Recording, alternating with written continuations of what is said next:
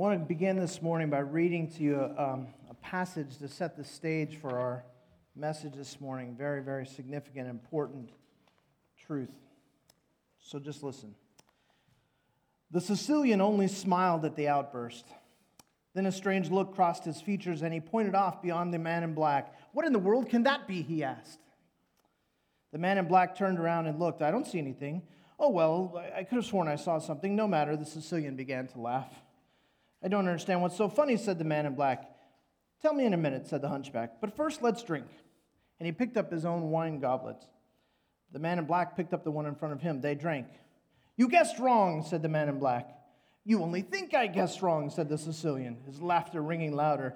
"What's so funny? That's what's so funny. I switched glasses while your back was turned." There was nothing for the man in black to say. "Fool!" cried the hunchback. "You fell victim to one of the classic blunders. The most famous is, never get involved in a land war in Asia. But only slightly less well-known is this: never go against the Sicilian when death is on the line." He was quite cheery until the iocane powder took effect.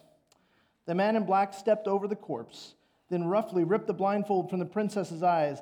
"I heard everything that happened," Buttercup began, and then she said, "Oh," because she had never been next to a dead man before. "You killed him," she whispered finally. "I let him die laughing," said the man in black. "Pray I do as much for you." He lifted her, slashed the bonds away, put her on her feet, and started to pull her along. "Please," Buttercup said, "give me a moment to gather myself." The man in black released his grip. Buttercup rubbed her wrist, massaged her ankles. She took a final look at the Sicilian. "To think," she murmured, "all the time it was your cup that was poisoned." "They were both poisoned," said the man in black. "I've spent the last 2 years building up an immunity to iocane powder." Buttercup looked at him. He was terrifying to her, masked and hooded and dangerous. His voice was strained, rough. "Who are you?" she asked. "I'm no one to be trifled with," he said. "And that is all you need to know." And with that, he yanked her upright. "You've had your moment again." He pulled her after him. And this time, she could do nothing but follow.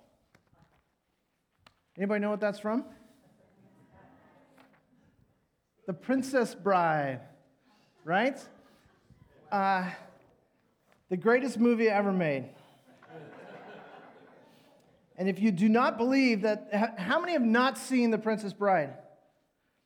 Okay, here's the deal. As if your salvation depended upon it, see that movie within the next week. It's the greatest movie ever made. How many of you have seen that movie at least 5 times?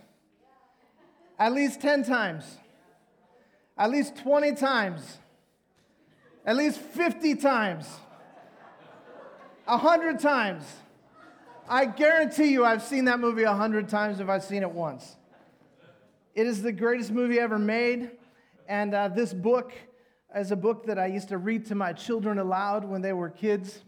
And my kids can, any of them, if you're just up to my kids, we'll put my kids on the stage, you can ask them. They can quote the whole movie from beginning to end. They all know it. And my wife can roll her eyes whenever we do. How many of you knew immediately when I began to speak about the Sicilian what it was I was reading from? Okay, why did you know? Why'd you know? Because you know the story, right? And how many of you knew immediately just where we were in the story? Right? Immediately. Okay? Now we say, wow, I can't believe I came to a church where they preached from The Princess Bride. Here's the thing. Why did I do that? I wanted you to understand what I'm saying to you all the time, and I say it in all kinds of different ways, and I'm just trying to illustrate it in a way that you'll get it and it will stick in your heart. It is absolutely essential to understand the context of what you are reading when you read anything, right? For those of you who've never heard the story, don't know anything about the movie, never read the book, don't know anything about it, I was just reading and you're like, what on earth is he reading about? What does this have to do with that? No idea what he's talking about. The moment that I began speaking, others of you are thinking you're picturing goblets and iocane powder, which has no smell. You cannot see it and you cannot smell it, which comes from Australia, which is entirely populated with criminals. You know all about this, right? But the rest of you are sitting there going, what in the world is he talking about? Why is he reading from this? What does this have to do with anything? And I want to tell you that that's the kind of danger that we run into when we pick up our Bibles, and particularly when we open to the book of Psalms, because many of us have made a habit in our lives off and on from reading from the Psalms devotionally, because we always see this beauty of God in the Psalms, and we read from the Psalms devotionally. And I'm going to tell you that oftentimes I think, we actually miss the point of what we're reading in the Psalms because we don't understand anything about the context in which that psalm was written. We don't know who wrote it. We don't know when it was written. We don't know what circumstances were surrounding the writing of this song. And so we're just reading the psalm as though it's just this sort of piece of poetry and it means nothing to us. And I want to make sure that we avoid that as we're doing this little quick overview of some of my favorite psalms. Today we're going to be in Psalm 46.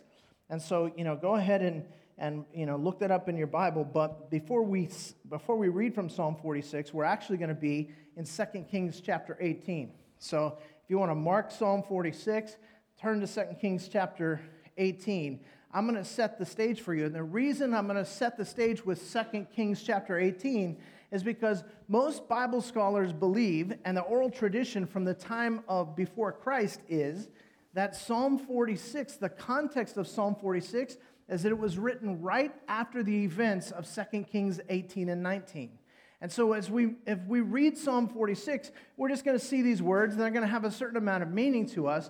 But if we understand what happened in 2 Kings 18 and 19, then we're going to have a much different view of what this psalm is all about. So we're going to go to 2 Kings chapter 18. And as you're turning there, I want to just tell you what's going on. There's this king, and his name is Hezekiah. Now, Hezekiah is a very young king. He is the son of a king named Ahaz. Now, Ahaz is one of the great kings in Israel's history.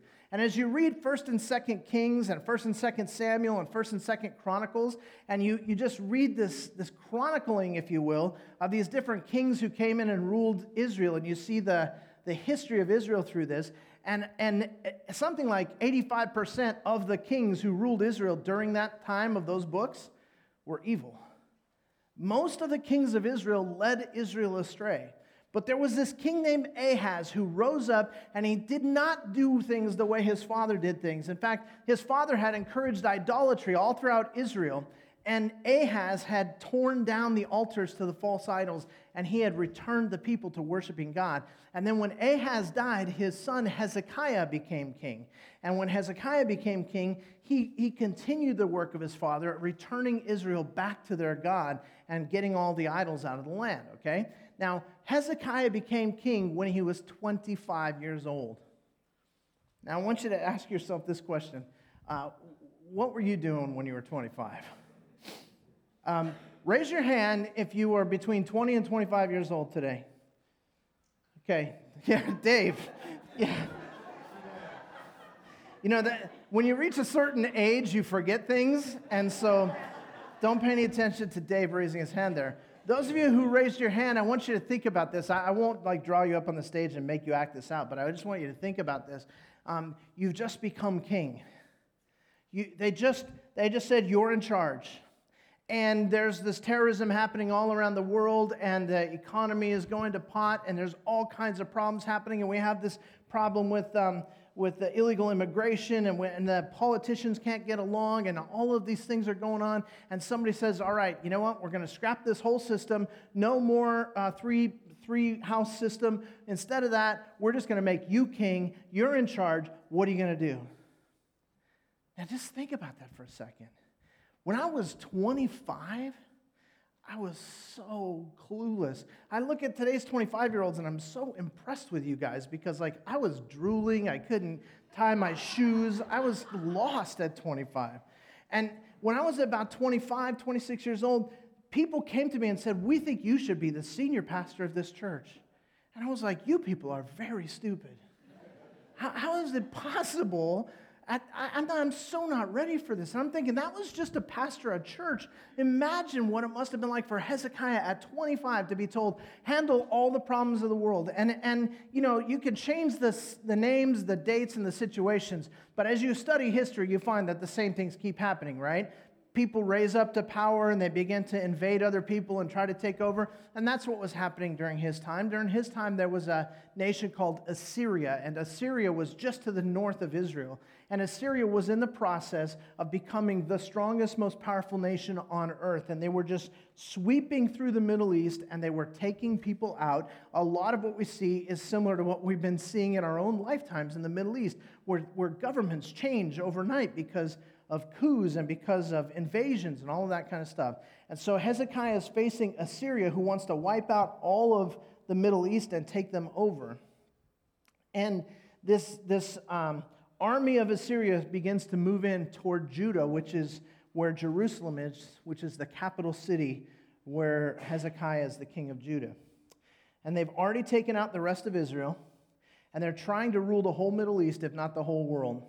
And Hezekiah gives into fear, and he strikes a deal with the king of Assyria, and he says, listen, I will pay you a huge ransom if you just don't invade us.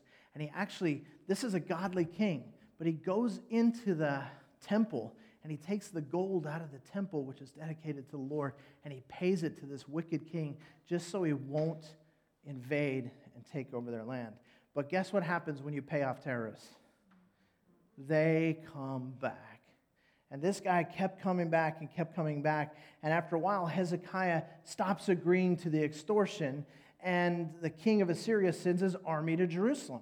And when they arrive at Jerusalem, they make an announcement. They get outside the gates of the city, and they get some sort of bullhorn, or I don't know how they did it on radio or whatever they did, but they make this announcement. So go to 2 Kings, if you're not already there, 2 Kings chapter 18.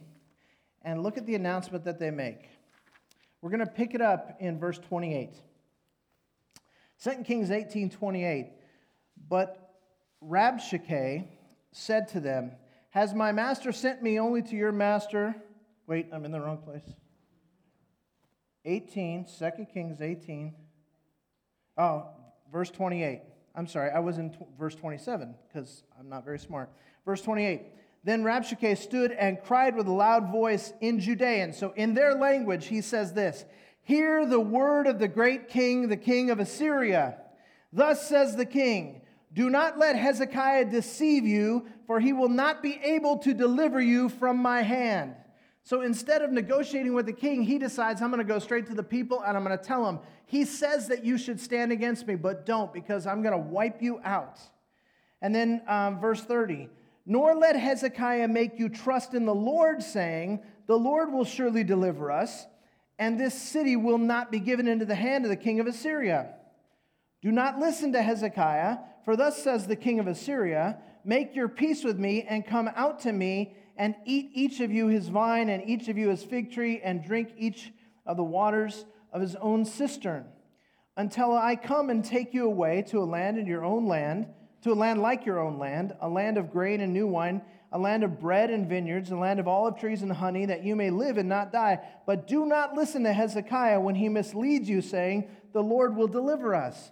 In other words, if you will just surrender, I will take you away, but you will live in a great land, and you will be comfortable, and you'll just become a part of our nation. But if you fight, you're going to get wiped out.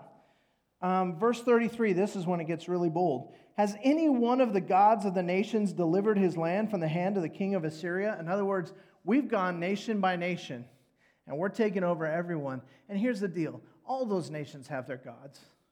They all have their gods that they pray to, and they all cried out to their gods, just like you want to cry out to your God, and guess what? We wiped them out anyway. Is there any God who can come against an army this strong? Verse 34, where are the gods of Hamath and Arpad? Where are the gods of something that starts with S, and Nehinah and Ivah? Have they delivered from Samaria from my hand? Who among all the gods of the lands have delivered their land from my hand, that the Lord should deliver Jerusalem from my hand? Pretty bold, right? Pretty arrogant. But with good reason. They have gone nation to nation, city to city, and they have taken over everyone they've come against. And all of those people have cried out to their gods, and none of those gods have been able to do anything for their people. And we know why that is, but those people trusted in these idols that they thought were gods. But here's a little side note for you just to remember. Boy, it's really important whether your God starts with a big G or a little g. Amen? There's a big difference between God with a big G and a God with a little g. And they were serving little g gods. And they were crying out to these little g gods, and the little g gods were accomplishing nothing for them. And so this pagan king says, listen, I know what it's like to go up against praying people. I'm not the least bit concerned about that. I wipe out people no matter who their gods are. So you guys should just surrender. And he calls them to surrender and save themselves rather than stand. And by the way, isn't this the way Satan always tempts us? Just give up. There's no reason to trust God. Where's God? If God was so great, then why are things going so badly for you? Just give up. Just give in. Stop turning to your God because He's not going to deliver you. Just let me take care of you. Just follow my plan, Satan says. And the temptation makes all kinds of different forms, but basically it's the same all the time. Look at 2 Kings 19, verse 1. And when King Hezekiah heard it, he tore his clothes, covered himself with sackcloth, and entered the house of the Lord. And he sent Eliakim, who was over the household of Shebna, the scribe, and the elders of the priests, covered with sackcloth, to Isaiah the prophet, the son of Amos.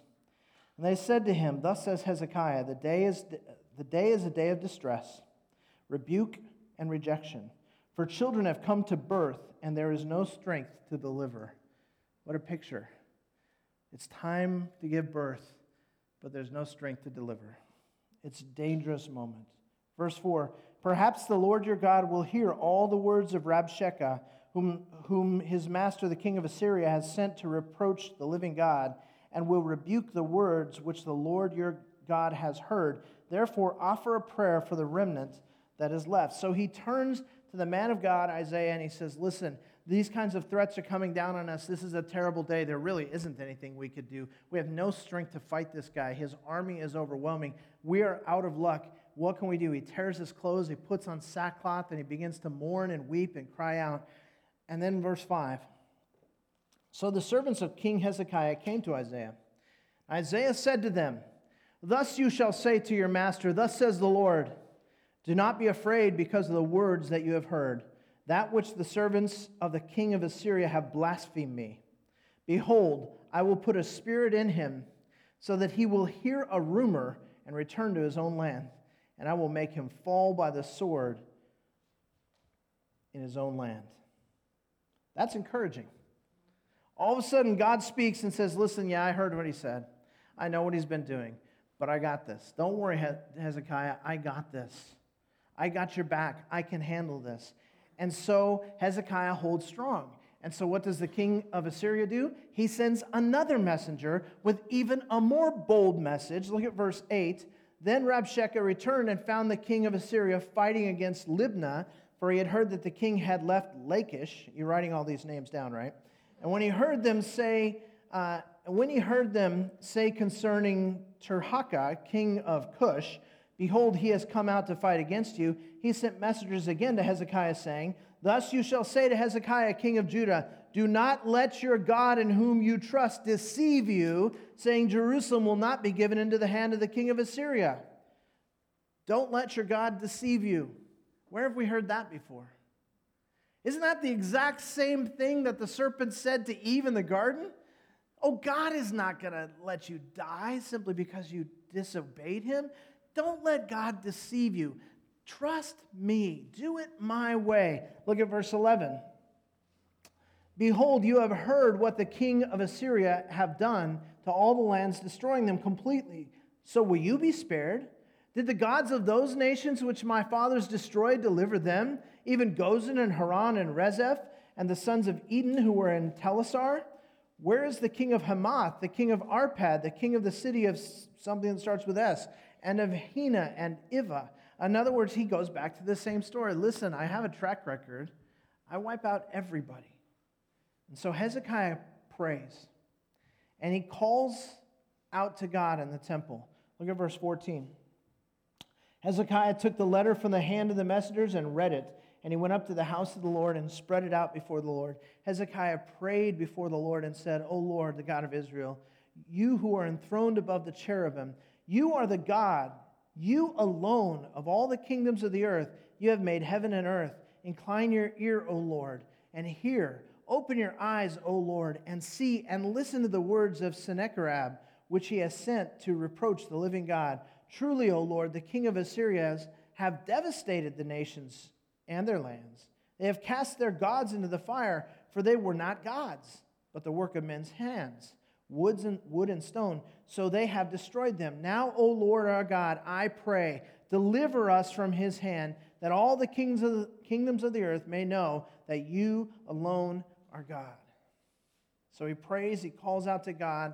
He recognizes who God is, how awesome God is. He recognizes the difference between the true God and the false gods of these lands that have already been overcome. And he calls on God for help. And God basically says to him in the response, Hezekiah, don't worry. I got this. I really have this. Don't worry. You can trust me. And look what happens. Skip down to verse 35.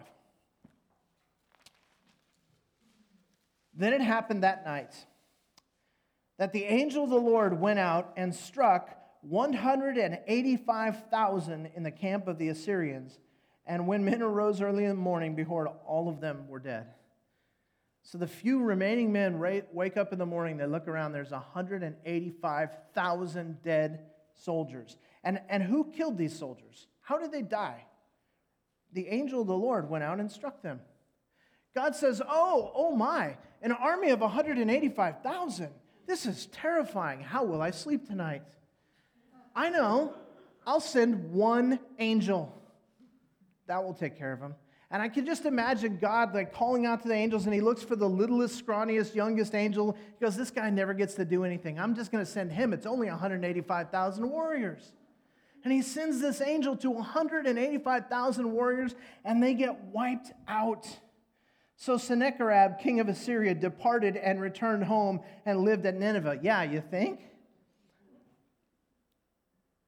He says to his messenger, listen, what happened? 185,000 of my best men dead? How in the world did this happen? What happened? And the guy says, they got angels. And I heard they got more of them. And he says, let's go, let's get out right now. And he goes home. And it came about as he was worshiping in the house of Nisroch, his god, that Adramelech and Sherez killed him with the sword, and they escaped into the land of Ararat. And Esarhaddon, his son, became king in his place. Wow. By the way, is that a familiar story to you? Did you get that in Sunday school when you were a kid? 185,000 people. We've heard a million times about one giant that fell. 185,000 warriors wiped out just because an angel said, you're dead, you're dead, you're dead, you're dead. And they're dead. Wiped out. And this army that was so bold and so proud and so ready to come against the one true God said, there's no God who could defend his people against us. And God said, watch this. I'm going to send one angel. He's going to take care of everything. And they got up and left. And so I ask you, who are you going to trust? Where are you going to put your trust? You going to put your trust in the God with the big G, or are you going to put your trust in the God with a little g? Are you going to listen to the word of God that says, listen, I am the King of Kings and the Lord of Lords, and I have all power and all authority and all dominion, and no one can come against me if I raise my hand? Or are you going to listen to the voice of the enemy who says, you can't trust God, just follow me, I have a better plan for your life? Who are you going to listen to? And that becomes the foundation. You're like, wow, you preached a whole sermon on that. No, that's the introduction. That's the foundation for our look at Psalm 46. So let's turn to Psalm 46 now. Because I want us to understand what was going on in the heart of the psalmist when he wrote the words that we're going to read in Psalm 46. And we don't know for sure whether he wrote this psalm as a response to this, but that is the tradition. And if it wasn't as a response to this, it was a response to something exactly like this, I guarantee you. So Psalm 46, let's pick it up in verse 1. God is our refuge and strength, a very present help in trouble.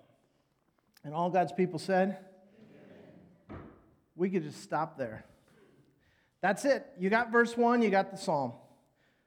God is our refuge and strength and a very present help in time of trouble. That's it. That really, the whole psalm is just going to explain that to us. In fact, you don't even need that whole first verse. Let's just make it simple. This is the Cliff Notes version of this sermon. Okay? Let's just stop with the first two words. God is. Guys, that's it. If you get that one, you got it. If you understand that God is, and who God is, and how God is, then you can have absolute boldness and faith and confidence to walk no matter what the situation is around you. Because, my friends, listen, this is the message of the whole Scripture from beginning to end. God is. It's an incredible thing. Let me begin by asking you this question. We're just going to take a break right now, in the middle of this sermon, and I'm going to ask you, has anybody seen the new James Bond movie? Yeah? Any James Bond fans? Do you like James Bond movies? What is James Bond's favorite drink? A martini, shaken, not stirred. Right? He doesn't drink anything else. That's it. Shaken, not stirred. All I could get was Daniel Craig. The only one that showed the real James Bond, Sean Connery, was he was an old guy and he didn't look like James Bond anymore. Anyways, that's his drink. A martini, shaken, not stirred. Today's message is entitled, Stirred, Not Shaken. I want you to understand something, that when we stand with God, when we stand on God's word, you are going to still get stirred up. You know why? Because you live in this world. You know, I was just having a great day on Friday until all of a sudden the news broke and there was terrorism breaking out all over Europe, and I was going, oh my gosh. And my whole heart is stirred, and I just stop and I think, what in the world's going on? How many times have we been going along just fine, and we absentmindedly just pick up the phone because it rings, and the voice on the other end changes our lives, and we're stirred up? How many times do we turn on the news and we see what's going on in the world, and we're just stirred up? And yet the Word of God says that the followers of God cannot be shaken. And I want us to understand something, that as we walk with God, we will get stirred. The world is going to continue to be the way the world is, but we do not need to be shaken. And the reason is, God is. That's the message. And it's the whole message, really, of Scripture, beginning to end. It begins with this. What are the first words of the Bible? Genesis chapter 1, verse 1. In the beginning, God. In the beginning, God. The first four words of Scripture. If you can agree with the first four words, then the rest should be no problem to you. In the beginning, God. Our God is. And in Exodus chapter 3, when Moses is called and the voice is coming out of the burning bush and Moses is scratching his head and he doesn't know what to do and he's not even sure who this God is. And he says, tell me your name. What does God say his name is? I am. God is. The fact that God is, my friends, is really all you need to know. If you know who God is, you know what you need to know. Your life does not have to be shaken up by the circumstances surrounding you, because God absolutely is. I want you to see this in the New Testament as well. You're like, I really thought we were going to be in Psalm 46. Well, get used to it. Mark chapter 12. Turn to Mark chapter 12, New Testament. And I want you to see a very familiar passage. It's very familiar to you. If you've been in this church for any length of time, you have heard these words before. In fact, we're sitting right here, loving God, loving people, changing the world, based on this verse that I'm going to read to you. It's in Mark chapter 12, beginning in verse 28.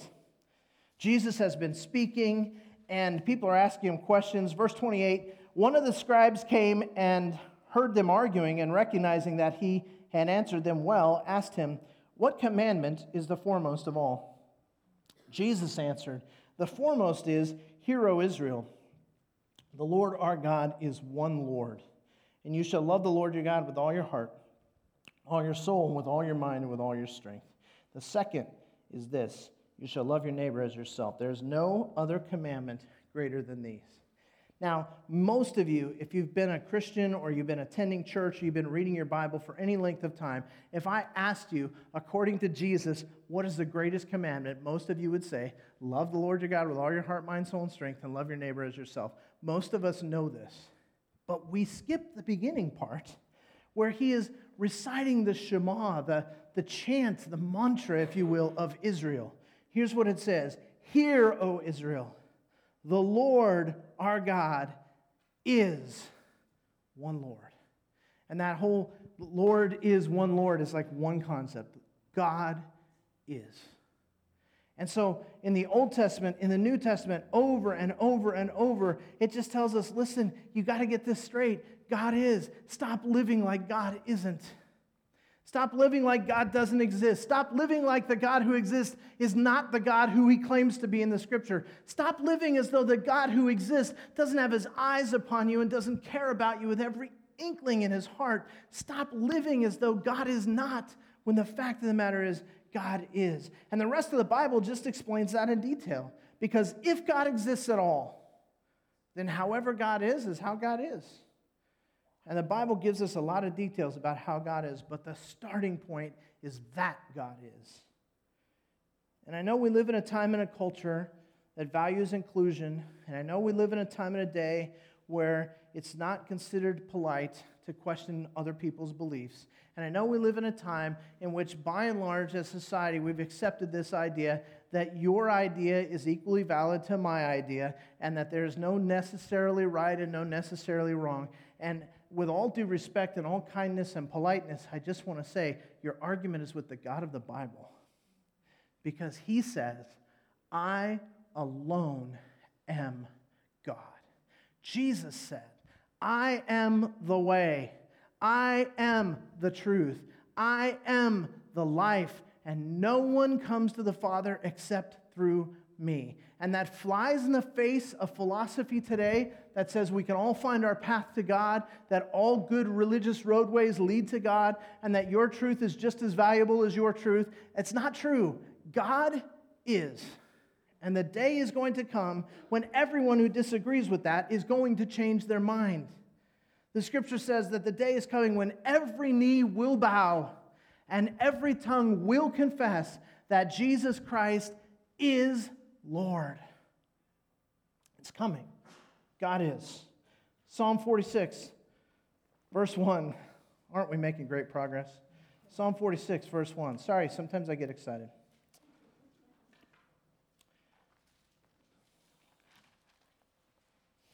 God is our refuge and strength, a very present help in trouble.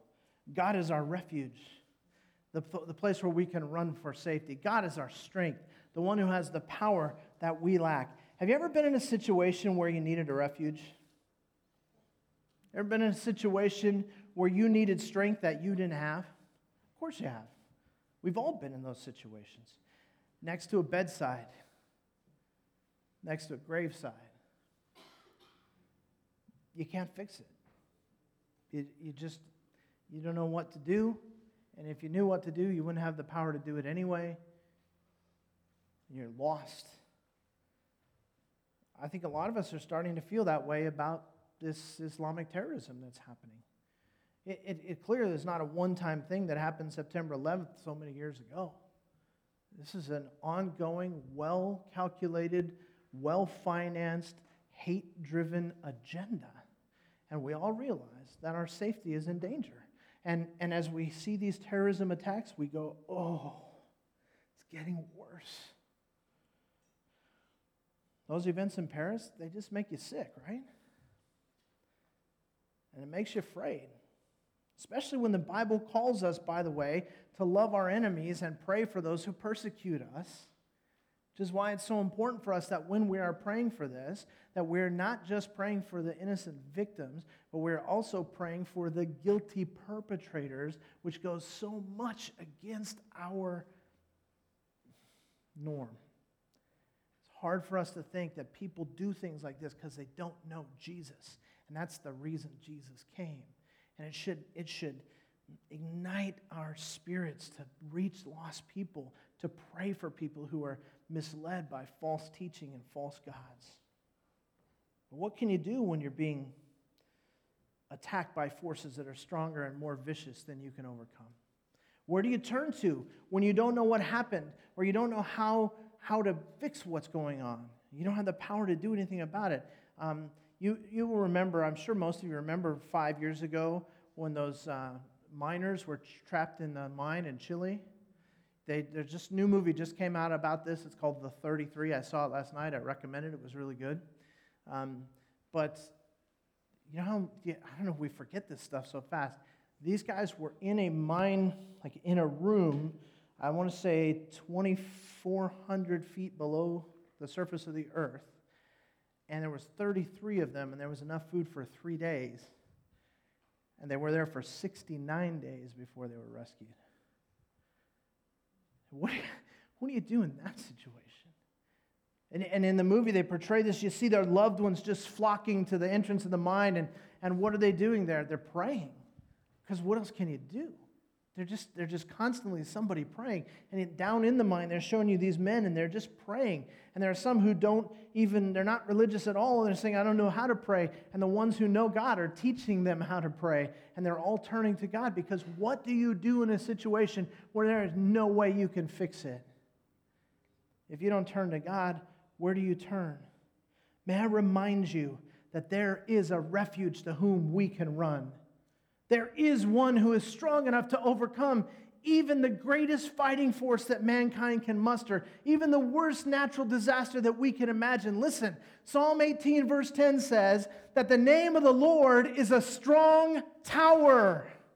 The righteous run into it and they are saved. Here I am getting all excited. We're only in verse 1. Let me share the rest of the psalm with you. Look at verse 2. Therefore, we will not fear, though the earth should change, and though the mountains slip into the heart of the sea, though its waters roar and foam, though the mountains quake at its swelling pride. I like that. Verse 2 begins with therefore. Because God is, therefore, I will not fear. Therefore, even if the earth changes, I don't know how much sleep you've lost over climate change, but it says that if the earth changes, God doesn't. Even if the mountains fall into the sea and the oceans rush up onto the shore, God doesn't change. You say, well, what if I lose my job? What if I get sick? What if I get attacked by terrorists? What if my boyfriend leaves me? What if I don't get into college? What if I get into college and I get my degree in socio-political French language feminist science and I don't have a job when I get out and I owe $260,000 in student loans? What then? You know what? Even then, God is. Even then, He doesn't change. Because according to the Psalm, the whole earth can change. Earthquakes, climate change, floods. It doesn't matter because the only thing that doesn't change is God. He still is. He's still my refuge. He is still my very present help in time of trouble. 2 weeks ago, we looked at Psalm 19. Look how big God is. Last week, we looked at Psalm 139. Look how small we are. And this week, I want us to, as we're tearing apart Psalm 46, I want us to remember one thing for sure. That God who is so big, with that me who is so small, He really is who He says He is. Everything shakes. Everything can be destroyed and taken away. Everything you hold dear can be lost. It could all go away tomorrow, except for one thing. God is.